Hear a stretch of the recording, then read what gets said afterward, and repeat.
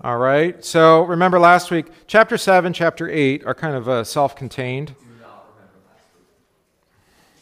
Or the 2 weeks before that. You're being a smart aleck. Thanks. So 7, you could have watched. Yeah, see? You have these online resources and you don't even use them. What kind of pastor's kid are you? A typical one. All right. Zechariah 7 and 8, thanks for the interruption, are kind of a summary or a recapitulation of the prophecies and oracles of chapters 1 through 6.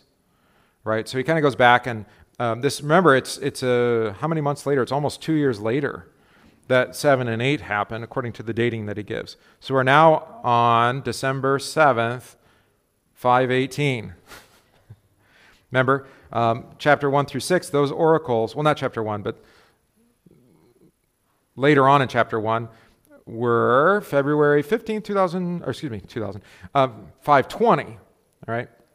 These dates are important because, if you remember, the foundation of the temple had been laid, but they hadn't built it. And last week, I couldn't remember when, but it was 535. So now it's, with the oracles of chapter 1 through 6, or the visions, I should say, that was now 15 years after the foundation was laid, and they still hadn't begun construction. Or they had halted construction. They hadn't continued it, right? I'm looking at our builder now. Like, I know it's stone construction, but still, like, can you just resume right away? I mean, maybe. You have to bring all your materials back. Yeah, and whatever was all the materials that were left there, you probably have to replace, right? So what a waste. A neighbor of ours has a garage foundation that was put in 4 years ago. And this was her later, and it's still there. It was never built on, and they asked me to build on it, and I said, nope. You can get somebody else to build on it, but I'm not. You have to rip it out. Yeah, that's what I would do, especially what they want to build. Because who knows what's under there, right? Yeah, heavy structure and in-floor heat. And oh, no. There's no simple garage. Maybe not so. I mean, you could put up one of those carports or something on it. Yeah. It'd be easy. They want slate roof on it, just like I said, a lot of weight. And Who knows what's under the foundation, yeah. priced it up 5 years ago was $250,000. For a garage. Yeah, and he wants to like kind of adamant about building on that foundation. It's like, go ahead. I'm not doing that. Good for you. All right, so the point being, yeah, you could probably, in a lot of respects, you're just starting over again. But that was, again, 520, February. Now we're in December of 518, so almost 2 years later. Right? Is that more? Or it's more than 2 years. Yeah, it's more than 2 years. Almost 3. And they still haven't constructed, right? So time's a wasting, 17 years later.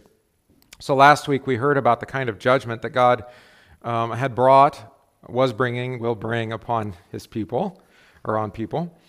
So what's a little tricky about both 7 and 8 is that God is speaking by way of the Lord of hosts, right, who speaks to him by way of his angel.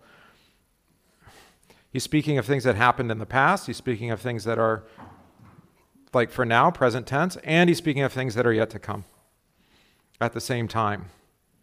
So that sometimes makes interpretation a little difficult. But on the other hand, I think it makes it certainly more applicable to us, because we can look forward to then how Christ ultimately fulfills Zechariah's word here, or the word of, well, it's really the word of the Spirit. All right. At the top of the sheet, you've got a couple of things we want to note here. I am jealous for Zion. God wants Israel to love him only. Zeal or jealousy. Some of you probably will say zealous, and others will say jealous. It's kind of the same word, actually. It's just jealous normally has a more negative. Yeah, jealous has a negative thing, but actually, like, a husband can be jealous for his wife. Why not? It's his wife, right? It's been given to him by God, or wife or husband. Talked about zealousness for an entire day at the end of the press family. Oh, did he? Yeah. All right, so you can tell me all about zealousness since I don't know anything, and you got a whole day's worth of instruction on it. I kind of have notes. You have notes? All right. Why is it in verse 5? I don't know. We can go back to verse 1. All right, so is there one more other thing? Oh, yes, one more thing. Verse 3, you're going to see the glory of the Lord left Jerusalem. Remember that glory cloud? The glowing cloud? Yeah. that was in the tabernacle, then in the temple, and the temple at the time of the exile, right? But God promises this will be reversed. Spoiler alert, it's not reversed in this temple that they rebuild. Ultimately, the glory of God does not come to dwell in his temple. Wait, so it was reversed in Jesus? Yeah. It was he's the We beheld his glory. Glory as of the only begotten of the Father, full of grace and truth. And the word of tabernacled among us.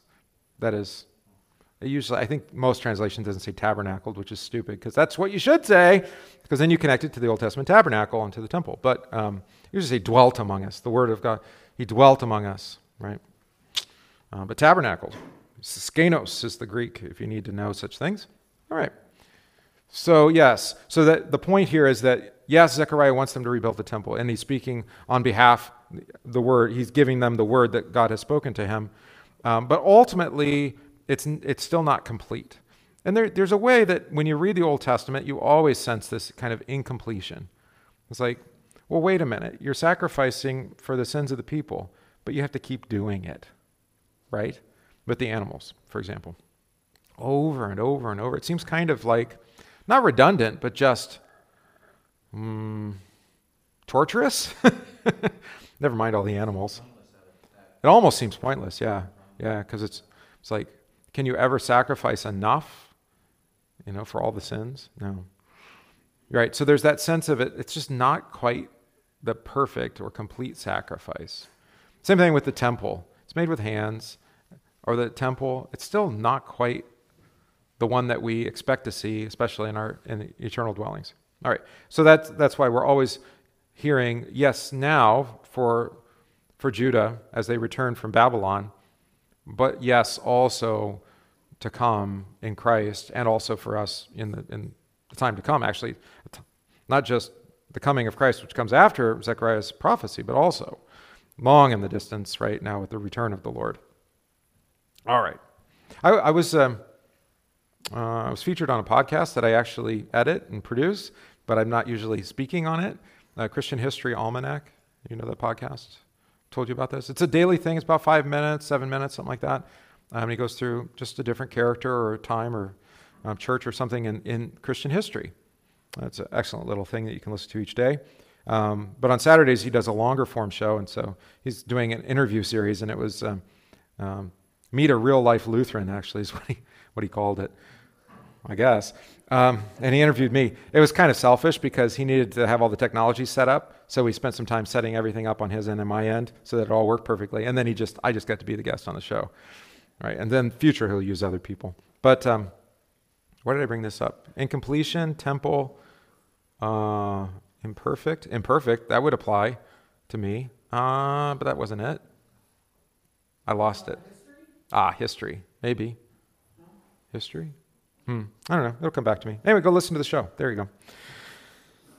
I guess. Why did he say that you were a real Lutheran? Well, he did a whole. He recorded a section after the interview where he made lots of caveats to that I wasn't going to be necessarily like every Lutheran Church Missouri Synod pastor, or my congregation isn't like everyone, and and he basically said, as a historian, he's a Lutheran, but as a historian in general. Oh, I know what I was going to tell you about. Thanks for helping me.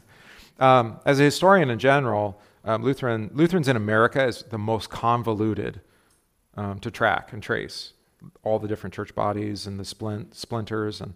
Class about that too. Yeah, I mean, Baptists are fairly easy to kind of categorize in different Baptist traditions. Methodists, same way, but Presbyterians, Pentecostals, Episcopalians. I mean, those are all fairly easy to kind of track down the different bodies. But to keep the Lutherans straight it's a nightmare. Because they're both ethnic, and then they're also cantankerous, so they end up splitting and dividing all the time. I don't know if that describes you at all. All right, so no, I was going to tell you about a book he mentioned on the show. Actually, this is the show for tomorrow, so you haven't heard it yet. I've already heard it. But somebody asked, it was a mailbag question, right? Like, what church history books should I read? And he was asking for recommendations. He recommended 3. One of the books he mentioned I thought was really interesting. It was the history of the Christian church in the last 3,000 years. right? So he goes back 1,000 years before, and he gets all the minor prophets as leading, like Micah, and as part of Christian history, including Zechariah. So, helpful? Yeah, because that's how we approach the Bible. This is our history too. All right, we should probably read it. It's pretty long, 23 verses. All right, go for it. Nice and loud. And the word of the Lord of hosts came, saying, Thus says the Lord of hosts, I am very jealous for Zion with great jealousy, and I am jealous for her with great wrath. Thus says the Lord, I have returned to Zion and will dwell in the midst of Jerusalem, and Jerusalem shall be called the faithful city, and the mountain of the Lord of hosts, the holy mountain. Thus says the Lord of hosts, old men and old women shall again sit in the streets of Jerusalem, each with staff in hand because of great age. And the streets of the city shall be full of boys and girls playing in its streets. Thus says the Lord of hosts, if it is marvelous in the sight of the remnant of this people in those days, should it also be marvelous in my sight, declares the Lord of hosts? Thus says the Lord of hosts, behold, I will save my people from the east country and from the west country, and I will bring them to dwell in the midst of Jerusalem. And they shall be my people, and I will be their God, in faithfulness and in righteousness. Thus says the Lord of hosts, let your hands be strong, you who in these days have been hearing these words from the mouth of the prophets, who were present on the day that the foundation of the house of the Lord of hosts was laid, that the temple might be built. For before those days there was no wage for man, or any wage for beast, neither was there any safety from the foe for him who went out or came in. For I set every man against his neighbor. But now I will not deal with the remnant of this people, as in the former days, declares the Lord of hosts. For there shall be a sowing of peace. The vine shall give its fruit, and the ground shall give its produce, and the heavens shall give their due. And I will cause the remnant of this people to possess all these things. And as you have been a byword of cursing among the nations, O house of Judah and house of Israel, so will I save you, and you shall be a blessing. Fear not, but let your hands be strong. For thus says the Lord of hosts, as I purposed to bring disaster to you when your fathers provoked me to wrath, and I did not relent, says the Lord of hosts, so again have I purposed in these days to bring good to Jerusalem and to the house of Judah. Fear not. These are the things that you shall do. Speak the truth to one another. Render in your gates judgments that are true, and make for peace. Do not devise evil in your hearts against one another, and love no false oath. For all these things I hate, declares the Lord. And the word of the Lord of hosts came to me, saying, Thus says the Lord of hosts, the fast of the 4th month, and the fast of the 5th, and the fast of the 7th, and the fast of the 10th, shall be to the house of Judah, seasons of joy and gladness, and cheerful feasts. Therefore love truth and peace. Thus says the Lord of hosts, peoples shall yet come, even the inhabitants of many cities. The inhabitants of one city shall go to another, saying, Let us go at once to entreat the favor of the Lord and to seek the Lord of hosts. I myself am going. Many peoples and strong nations shall come to seek the Lord of hosts in Jerusalem and to entreat the favor of the Lord. Thus says the Lord of hosts, in those days 10 men from the nations of every tongue shall take hold of the robe of a Jew, saying, Let us go with you, for we have heard that God is with you. All right. So, God is not just for the Jews. Now, that's something that you would have heard if you had come to class, but you left us for a few weeks. You already knew that? No, you would have heard it from Zechariah.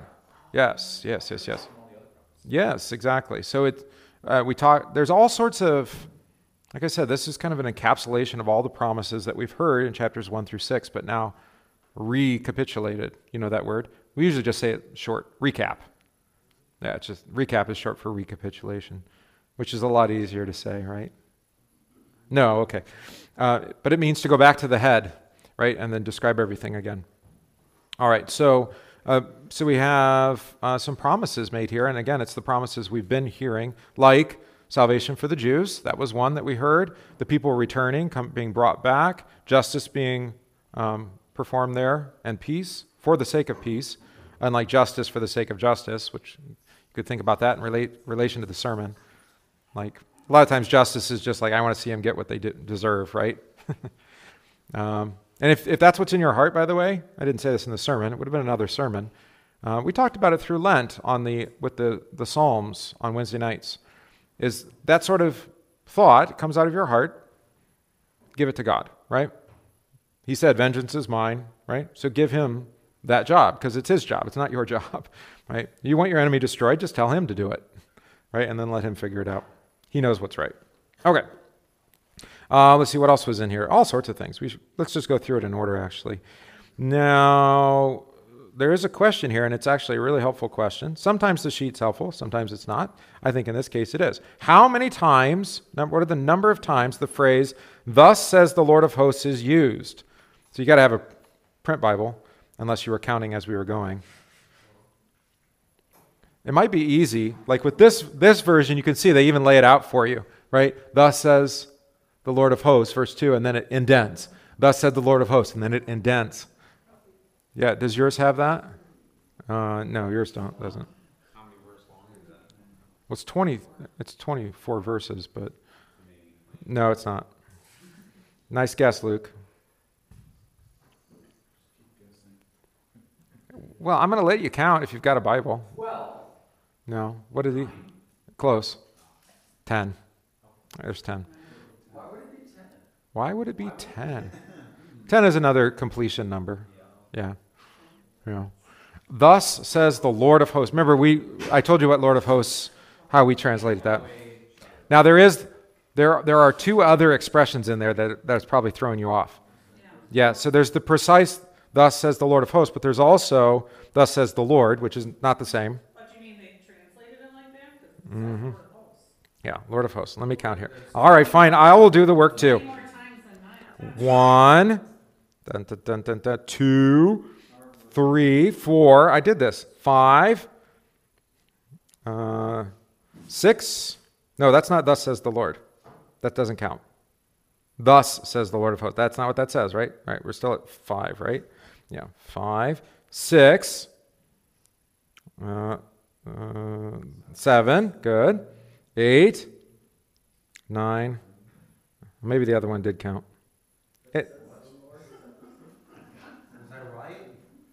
It's 10. Don't worry about it. It's not 9. But I think it's something like, but you're right. But the Lord or Lord of hosts in total, it's something like 25 or something, 28. Right. So what's the emphasis? This is always true with gospel stuff. Who's the one doing the verbs? God, the Lord of hosts, right? Remember, Lord of hosts is, we translate that. We used to translate it, Lord God Sabaoth. That's right, Lord of the armies, which would be much cooler, and it would be better for like a men's club thing, because the men and boys would love the Lord of the armies, right? Because we like warfare and that kind of stuff. All right. I started to watch a series on Amazon, The Terminal List. It's been in. Yeah. I don't know if it's good yet. I only watched one episode, but they do they're SEALs, and they do an amphibious landing in Syria in the first episode, and they're all men. And I was just like, where are the women? Right? Because this is the new thing, right, with the military. And it's like, you're watching it, and it's like, you don't even have to be a traditionalist to say, you don't want women there in this setting. You don't want to put them in this kind of context. It's not appropriate. Maybe there's other offices within the military where that would be appropriate, and that's usually the case, right? I'm trying to think what are the famous characters, right? The plane maintenance person or but you don't want them landing amphibious into Syria and going through what those. It's fiction, but I think it's also kind of based on Benghazi, if you know that story. So anyway, where are the women? Oh yes, I was talking about men like in warfare. Okay, good. The new Top Gun movie is a woman. Pilot. Yeah. Yeah, well, that's true. That's why we have to have the pregnant fighter pilot costumes that they wear. Like, yes. I don't think it's wise to be flying one of those planes pregnant. Never mind her safety, but the baby's safety. I mean, come on. What? It doesn't matter if it's legal. It doesn't anymore. No. It's shoot first and ask permission later. All right, or something like that. All right, so we're off the beaten path. Sorry, I did that. I haven't seen the Top Gun yet. Skim through this chapter and list the blessings found in the following verses. All right, so I don't know if we want to skim. I like to do things in detail. So we have 7. All right, we have 10. We're going to split it into 10. The first promise is in verse 2. I am zealous for Zion with great zeal, and with great fervor I am zealous for her, right? So, I have a note on that, like my translation. It says jealous, and it says that it's not like human jealousy, Uh-huh. negative emotion, and a destructive force, but rather it's an intense and absolute commitment. So intense and absolute commitment. Speak up clearly and distinctly. Yes. God is infatuated with his people. He's infatuated with his people. Yeah. So it is one of his names given by Ezekiel. He is, the Lord your God is this is Deuteronomy, a jealous God, right? Punishing the sins of the fathers to the third and fourth generation of those who hate him, but showing mercy, steadfast love, to 1,000 generations of those who love him and keep his commandments, right? You learned that from the Catechism. Am I right? Yes. Okay, good. Both his wrath and his mercy fall under his jealousy or his zeal. The only difference is faith or no faith, right? Right. Think about what he says there. I mean, the first commandment is, you shall have no other gods before me. Well, what is he saying? He's going to make it so that you don't have other gods. What does that mean? He destroys the false gods, and then he gives you faith, shows you mercy, peace, so that he is your God, and you trust in him. It's his work. So that's a promise. I am zealous for you. Meaning, do you have to come to him, or does he come to you? Yeah, he's zealous for you. He's going to do everything needed for her, actually, here, Zion being the church, right? Who's given the feminine. All right, so that's the first promise. That's a pretty big promise, isn't it? Fulfilled in the Prince of Peace, the Son, right, who is the temple, etc., etc. God with her. All right, second promise is verse 3. Thus says the Lord, I will return to Zion and dwell in the midst of Jerusalem. Jerusalem shall be called the city of truth. What did yours say, Ethan? You read the city of something. The faithful city, the mountain of the Lord of hosts, the holy mountain, which is kind of funny. I haven't been to Jerusalem, but my understanding is that the Temple Mount is not really all that much bigger than a lot of the hills in the area. It's not really bigger at all. And there are many bigger mountains, actually, big hills, like Mount Hermon and some others. Yeah. So it's kind of funny that he says, that it's going to be he's making it this amazing mountain, and it's not physically Jerusalem today, which tells you something, right? Is he talking about that Jerusalem, or is he talking about Jerusalem the golden with milk and honey blessed? Right, that one, right? Yeah. And then, so it's that city, that Zion, the heavenly city, it's this one too, right? But again, in an incomplete, imperfect way. Does that make sense? Yeah. He is restoring them now, but then by the time of Jesus, not that long out thereafter, 500 years, is Jerusalem, it's kind of a silly place, and we don't want to go there because they just kill the prophets and those who come to them with the word. City of faithfulness or truth, right, which is good, and the mountain of the Lord of hosts. So he dwells there. That's beautiful. God will be with his people, right? He will dwell with them. In Jesus, what's Jesus' name? That means God with us. Emmanuel, right? And Zion is a mountain, a holy mountain, but there is a temple on that mountain. Of course, we know the temple is not made with hands, right? That is the body of Christ, which we're grafted onto. All right. I think these two translations actually kind of go well together. Mm-hmm. Is that city of truth? Yeah. Jesus is truth. Mm-hmm. And the faithful city, the city that's faithful. Correct. Yeah, that's why I don't mind us having different translations, because there always is, especially with Hebrew, because it's actually a pretty simple language, but it does then give you some ambiguity. The same word can mean quite a few different things because the vocabulary is smaller. All right, so that's helpful. All right, now we're on to the third promise, which is 2 verses. Thus says the Lord of hosts, old men and old women shall again sit in the streets of Jerusalem, which they couldn't because they were in exile. And it was not a nice place to be. Oh, we would say it's more like old men and old women sitting on the street in New York or Chicago. You just might get shot. Or Los Angeles. Oh, man. Yeah. Although I think, like we said, that's immediately it's going to be a safer city to dwell in, a city to dwell in again, Jerusalem, earthly Jerusalem. But it is pointing forward to the church in the heavenly Jerusalem. And I'm looking at you got your canes today, right? Old men and old women. We had quite a crowd in the back this morning, which was lovely. I know you'd like to come up to the front, but I'm happy to come back to you. Of course, I'd rather have you here. Each with his staff in his hand because of great age. So that's also a promise, right? That you would live long on the earth? Yeah. And then this one's interesting. The streets of the city shall be full of boys and girls playing in its streets. That wasn't really possible in Jerusalem at this point, or in the past, or in the immediate future. There was not room there were no parks. There was no, real estate was at a premium. So they had houses built on top of houses. You've seen these kind of construction, right? It's kind of like China today. It's like there's no space, so they just build on top of it. Have you seen any of those tours, like on YouTube, where they go through these construction where it's like 20 stories, but it's just, yeah, you want to watch these videos, Matt. And then the way they string the electric and the plumbing between these buildings, and it's like, it is crazy. I mean, they somehow make it work, but sounds like a parkour dream. It's actually kind of like in the movie Ready Player One, if you've seen the movie. That would be a way to visualize that. Okay, it's not a great movie, but there you go. These guys have seen it. So this is a different kind of Jerusalem where it's wide open, and the people can safely, just old people can safely be in the streets, and actually have leisure, which is not something that they would have been allowed. This idea of retirement, I've often rebelled against it. I'm not your age, so I'm sure those of you who are retired are like, he's stupid and he'll come around eventually. But retirement's a luxury, right? In times past, you weren't able to retire, especially agrarian, like on a farm.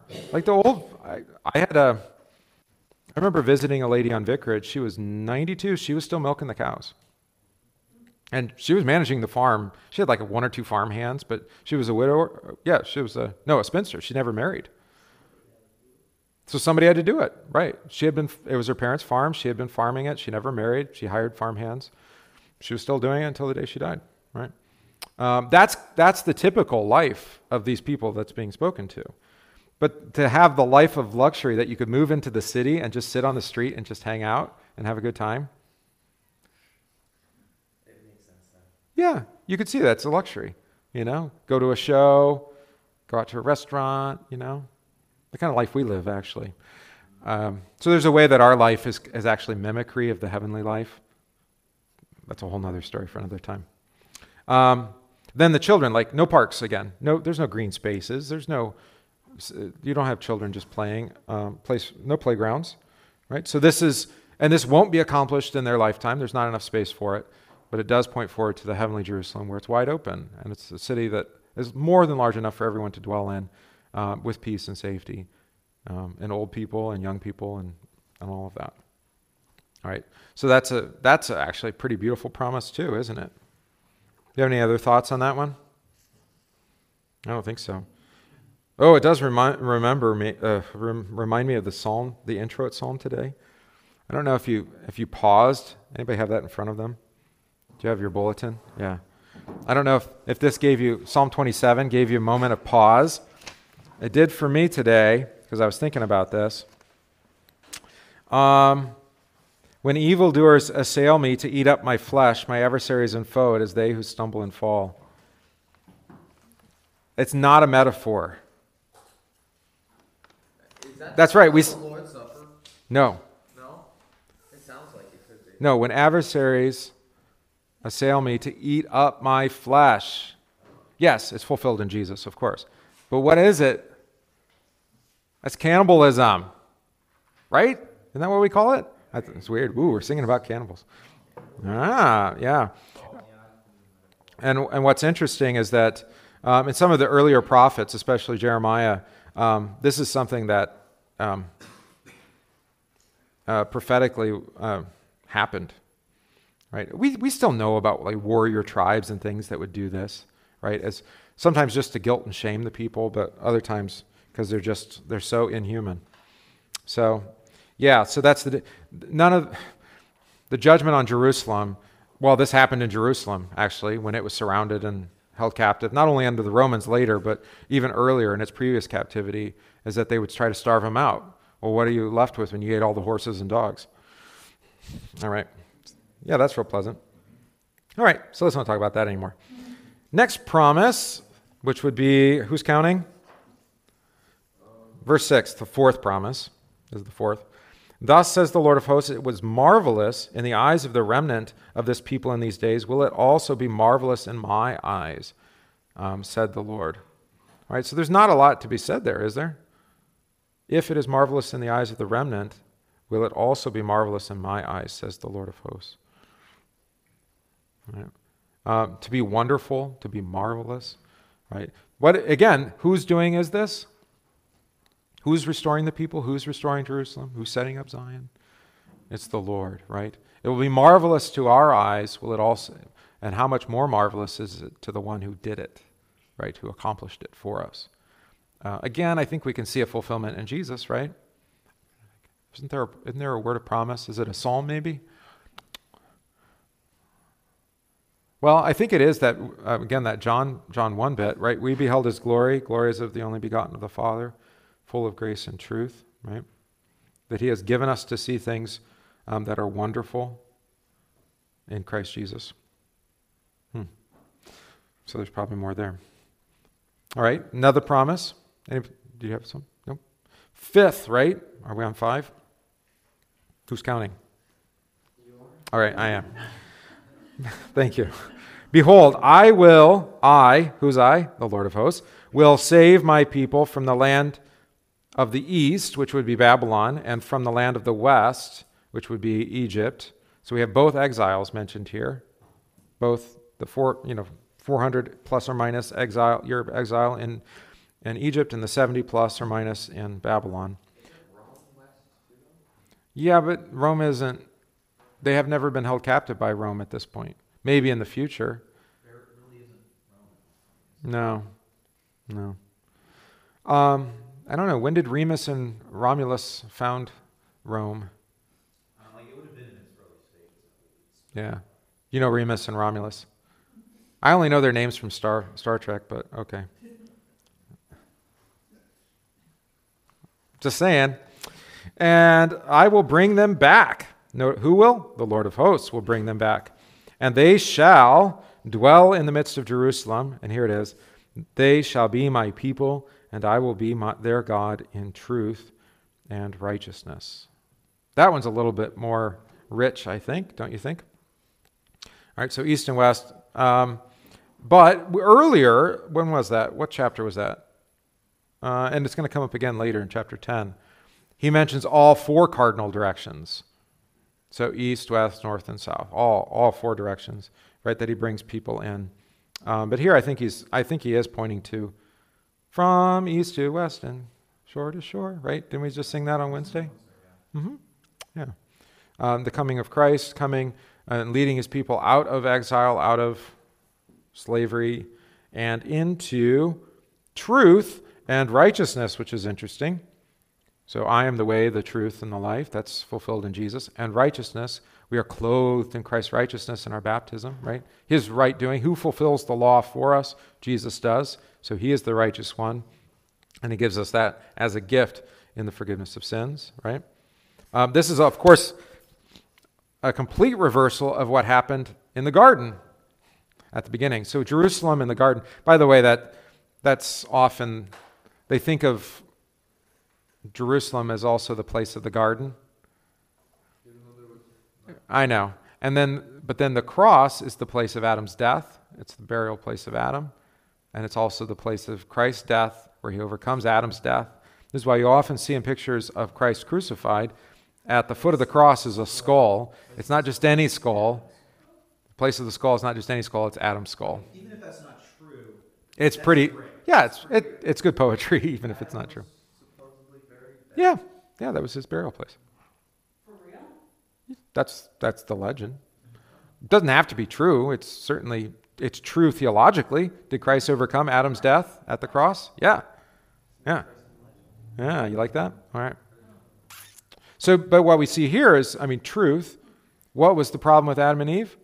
Not truth, but They believed the lie, the tempting serpent's voice, right? Followed after lies. And what did they bring? Unrighteousness, rebellion against God, and with that, death. Then with this promise, you have the restoration of truth, God's word, right? And righteousness, Christ's suffering and death for the sins of the world, so that then life comes into the world. So you have that great reversal, as Luther calls it, or the great salvation swap, as Brent Coleman calls it. I'm trying to think. The great exchange is what Luther calls it, actually. Great exchange. All right. So that's promise number 5. Right. This has been prophesied by others. I mean, Jeremiah says, we hear this in Advent, Jeremiah 33, the Lord our righteousness, that shall be his name, right? So we've already been looking forward to this, but it is ours now. All right, 6th promise starts in verse 9. This one's longer.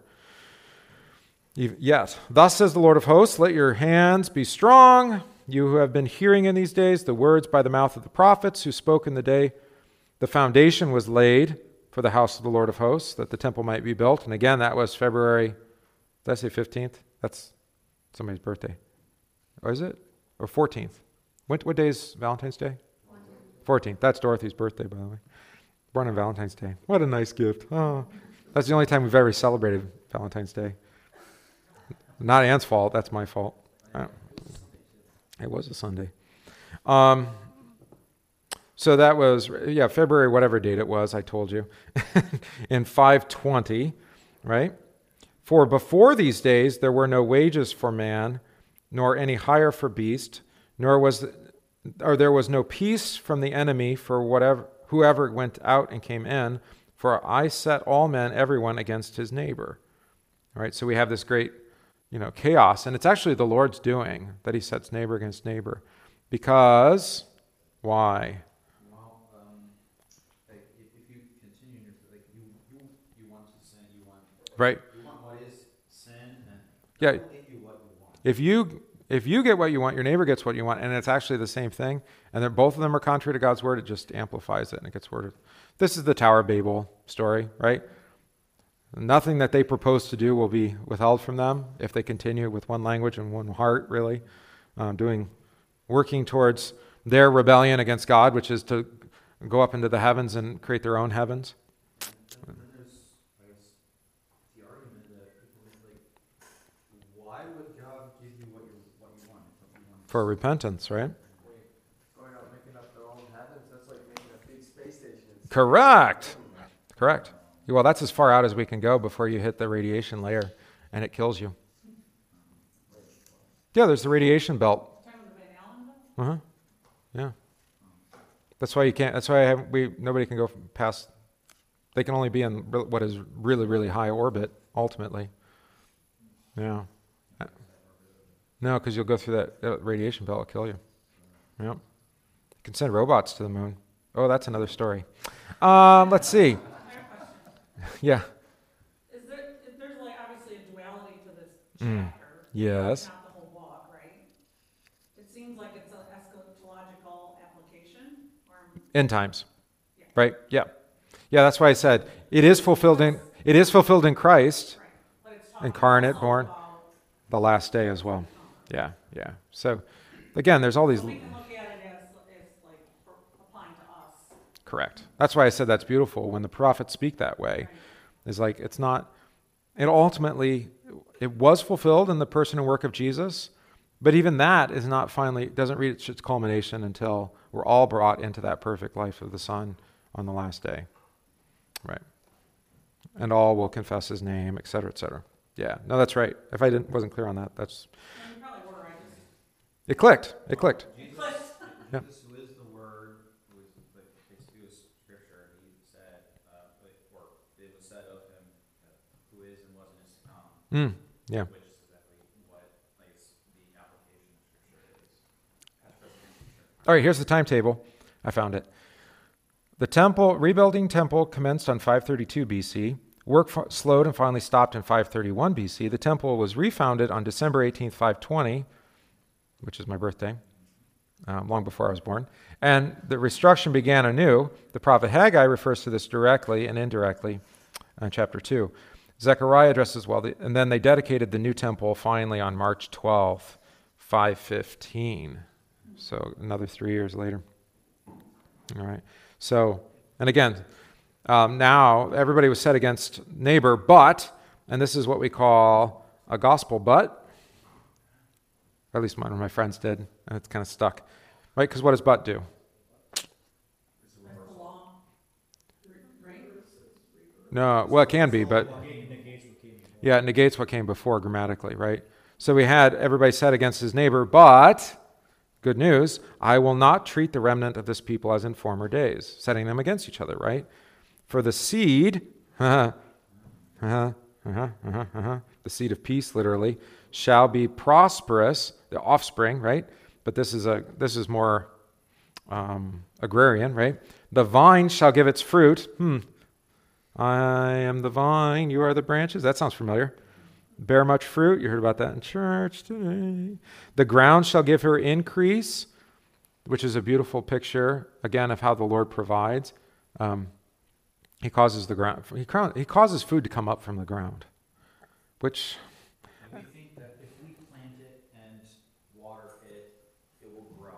But Any of you have tried to compost or just throw out stuff in the backyard? You end up with all sorts of, what do we call those things where they just brought up where you didn't? oh yeah, Volunteer. That's it. Yeah. Right. Which is, I think, how you should probably just garden. Just throw all the garbage out in the backyard and see what happens.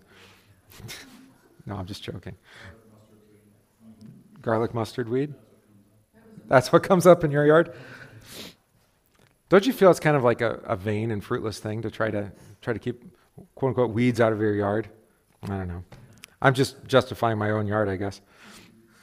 I can't keep the kids from tearing it up, so whatever. All right, it shall come to pass. Where were we? Oh yeah, the ground gives its increase. The heavens shall give its dew. Right? This is all Genesis 1 language, right?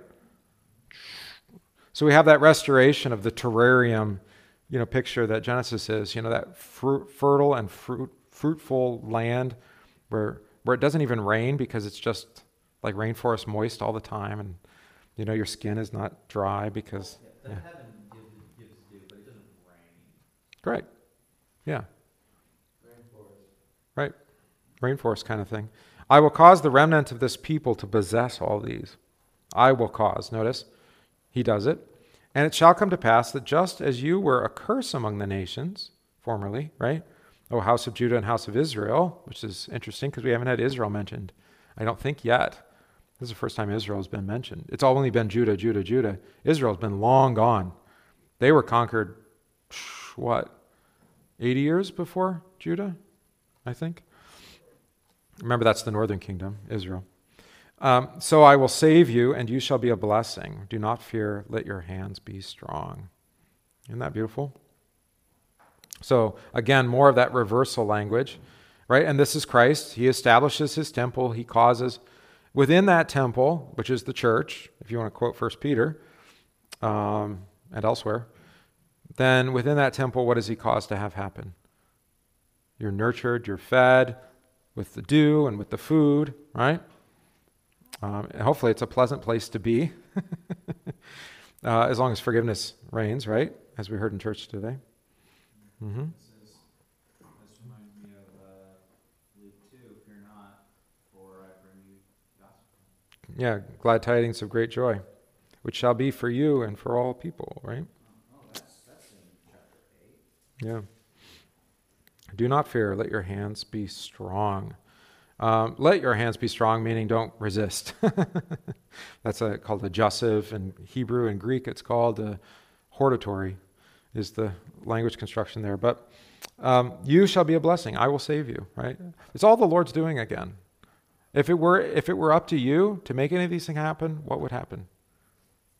Not them, right? It would be some kind of fake version of heaven. Disney World, right? You'll soon find out. Are you going this week? Yeah, that's where you're going today? You're leaving today? Okay. Yeah, he's going to Disney World, right? The guy works all the time. Let him go to Disney World. Who's going to make the pizza? Everybody else, that's right. When's Tommy? Tommy going on vacation? Well, he was out in... Gone on like 4 vacations already. Yeah, exactly. Tommy's gone all the time. Mm-hmm. Where's he from? I have no idea. He's kind of in our neighborhood. No, he's from Random Lake. Are you kidding? No, Originally? yeah, His house is like Or right from on. Southern California? yeah.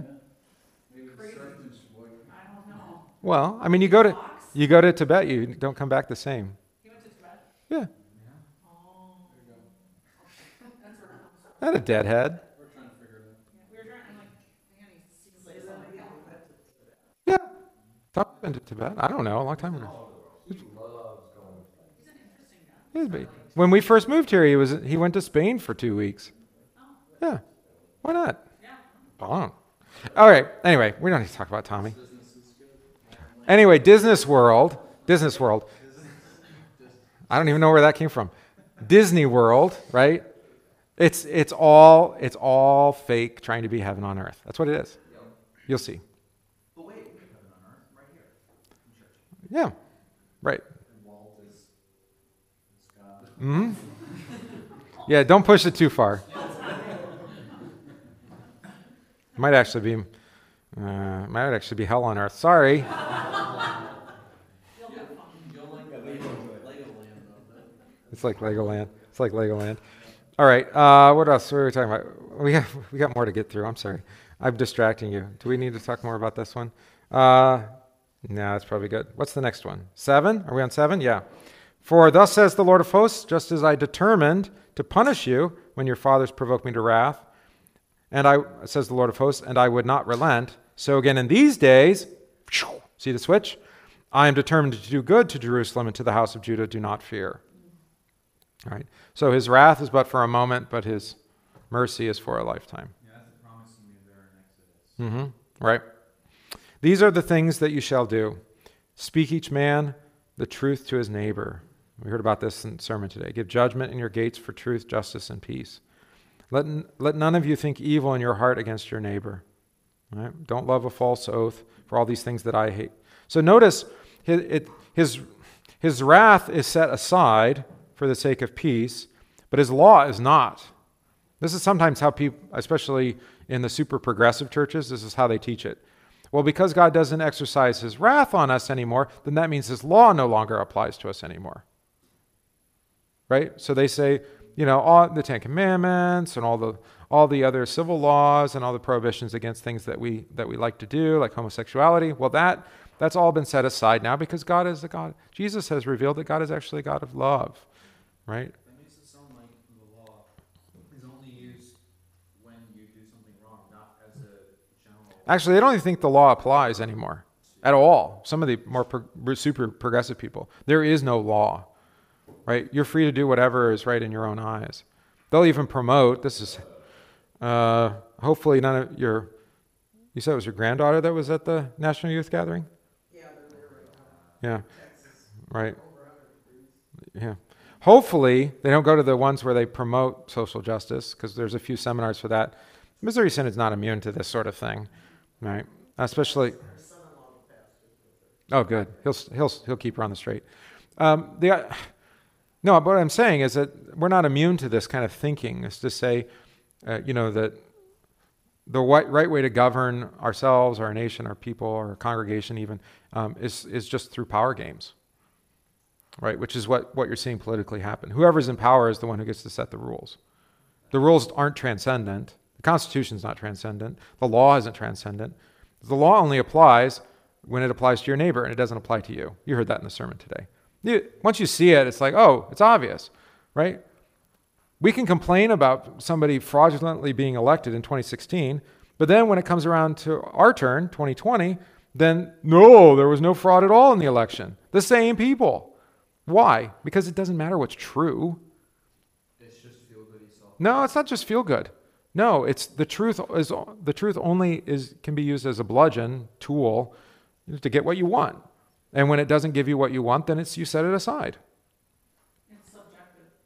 Yeah. There's a hammer, everything's a nail. Oh, thanks, Gabe. That's true.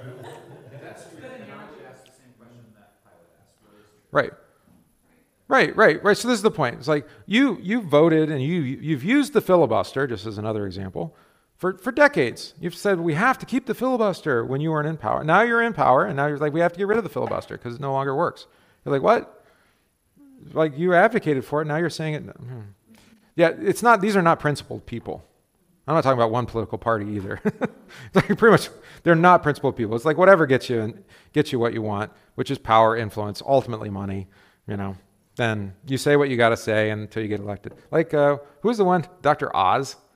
Like everybody you couldn't see through that was a fraud. He stopped campaigning. He's even done. He won the primary. Now he's going to check out and let the other guy win. It's like, oh, way to go, Pennsylvania. All right. Anyway, the Lord hates these things, right? The truth is the truth. The law remains the law, right? What he sets aside is that we don't receive the full and complete punishment for our sins because that's been placed upon Jesus, right? So his wrath has been satiated by Jesus' suffering and death for us, right? And now, what's the opposite? He's determined to do good to Jerusalem, the house of Judah. Do not fear. All right. Boy, there's a lot more we could say on that, but that's okay.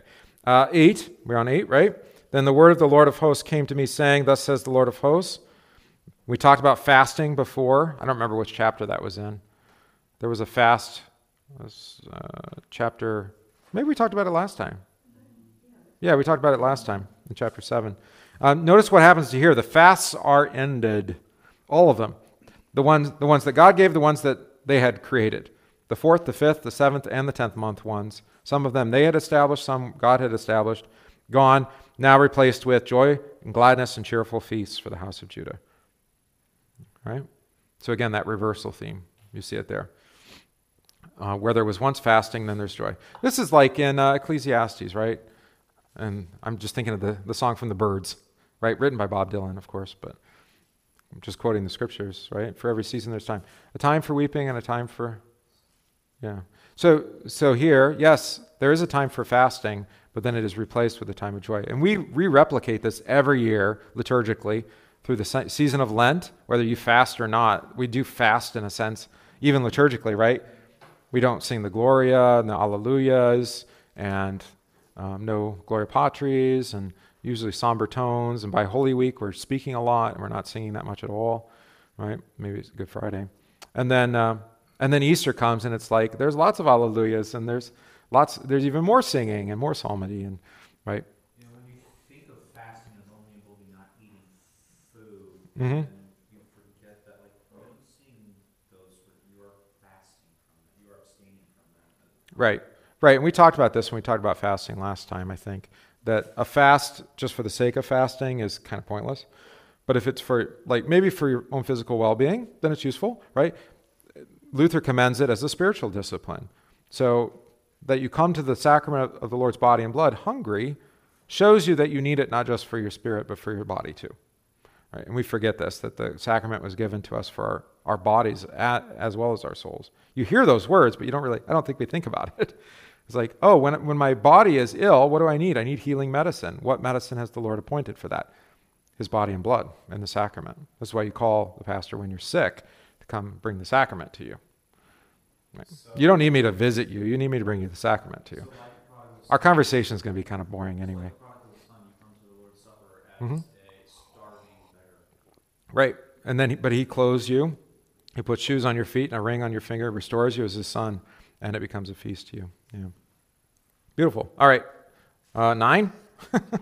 9 and 10 kind of go together, so we can do this together. And we'll end on this. The people shall come, inhabitants of many cities. The inhabitants of one city shall go to another, saying, let us continue and go pray before the Lord. So we have all the other cities being emptied out, and the one city, Jerusalem, is being the city to be a part of. Pentecost. Yeah, and it is a Pentecost thing. It's Acts chapter 2. We have Medes and Parthians and Romans and those from Cyprus and from, did it say Africa? Yeah. Mesopotamia, Asia, which is Asia Minor, Turkey, Hungary. Yeah, so this is Pentecost. They'll come and pray before the Lord, and I myself will go also, right? So again, that theme of all the people come to Jerusalem, but it's not an empty city, just filled up with people, but the Lord dwells there. Again, this is all that temple language. He dwells within the temple for the people. They actually are brought, or they're drawn by the Spirit so that they receive Him, right? What? You were going to say something? Yeah, they come to seek the Lord of hosts in Jerusalem and to pray before the Lord. Right? And then the 10th one is here. Thus says the Lord of hosts. In those days, 10 men from every language. See, 10. Got it? 10 gospel promises. Now 10 men from every language of the nations shall grasp the sleeve of a Jewish man, saying, let us go with you, for we have heard that God is with you. Right? Which is really why it's kind of ironic that the apostles didn't really understand this. And they were even reluctantly kind of believed it until long after Pentecost, actually. Because remember, all those who gathered at Pentecost, Jews or Jewish converts. Yes, they were from all over the place, but they were proselytes, which is a convert. All right? Whereas then Paul is commissioned, well, Saul, I should say, is commissioned by Jesus to go to Antioch, right? And then from there he goes and does all of his missionary journeys. It's Paul. Yes, the seed has been planted by the Jews that had taken the word from Pentecost to all the synagogues throughout the whole known world at that point. But then Paul comes along and he brings the Gentiles in, right? So it's Paul who actually takes them by the hand and has them grasp on, if you like, to use this language, the sleeve of the Jew, and then integrates them into the community. But only really, the first missionary journey is until after the council at Jerusalem in Acts 15, where Peter has to tell the rest of the apostles, hey guys, this is what Jesus said was going to happen. Let's give it up and let Paul do this work. It's still funny that they aren't the ones who go out preaching to the Gentiles. They stay in Jerusalem, and they have this one untimely born, as Paul calls himself, go out and do it. So, I mean, that's how anti-cultural it was to have the gospel go to all the nations. Right? And yet we keep hearing it. We hear it all the time. Of course, we take great comfort in it, because I don't think any of us are ethnically Jewish, are we? No, right? So we hear it, and it's like, of course it's for the Gentiles, because we're here. But at that point, it was still kind of a rare thing. But here's a good example where the prophet, 500 plus years before Jesus was even conceived and born, is saying, this is what's going to happen, eschatologically, right? Finally, with Jesus and the church, and then finally on the last day, where every language, every tongue, every nation, all people bowing down before him. All right. So, so you're right. Zechariah is recording for us the word of the Lord, and he's talking about very timely, in a timely way. Let's build the temple. Let's restore Jerusalem as God has promised, and he will bring the nations. He will bring people from the cities back to us, right? Ultimately, it's incomplete because there's not that many Gentiles there. And it's fulfilled, I guess, in the next step with Christ's incarnation and his deliverance and creation of the church, institution of the church, right? As he's on the Mount of Ascension, and he says, go and make disciples, right? By baptizing and teaching them, giving them all the things that I've commanded you. And then, but it's still incomplete. The church is not complete until the last day, when Christ comes again and calls to all those who are living and those who have died, and calls them by name and brings them into the heavenly Jerusalem, the eternal Zion, the church that never ends, the marriage feast of the Lamb without end, all that language, right? So you're right, it has that picture too. And does the prophet know it? I don't know. Does it matter? Because we can see that now, because we've got the language of the New Testament, which interprets the Old for us. All right.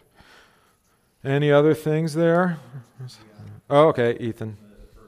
You're supposed to say no. There's a Lutheran note which basically says that this Jewish man is that one apostle will is preaching converting themselves to keep the righteousness. Sounds like Paul. Yeah. And the word God is there, not Lord. Yahweh. Gentile converts use the general Hebrew term. Oh, yeah, look at that. I didn't even notice that. Yeah, Elohim. Interesting use in this context of many nations and Gentiles. Yeah, the word that comes out of the mouth of those coming from other nations, the hoi polloi, they call him Elohim, whereas Zechariah has been saying Yahweh throughout. Yeah, that's interesting. So the next section, we're actually going to get a very explicit promise of the completion of the Davidic kingdom, the promise of the Messiah that was promised to David, David's own son. So it's not wrong to read this as driving us towards Christ and his coming, because that's exactly where the prophet is going to go. All right. We tried to do a lot today. Thanks for your patience through all that. Can we close with prayer? All right. Heavenly Father, you have revealed to us by way of your gospel the fulfillment of the great promises that you've made by way of the prophets, namely your Son Jesus, who came for us to save us from sin, death, and devil, and to restore us to you and to restore the kingdom of your Son today and always. We ask that you would keep us in faith, that we would receive this promised inheritance and rejoice in eternity. In Jesus' name, amen. Welcome.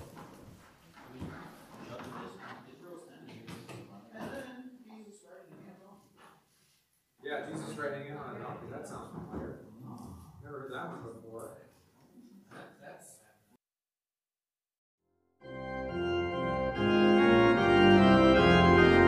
We thank you for listening to this podcast from St. John Evangelical Lutheran Church Sherman Center in Random Lake, Wisconsin.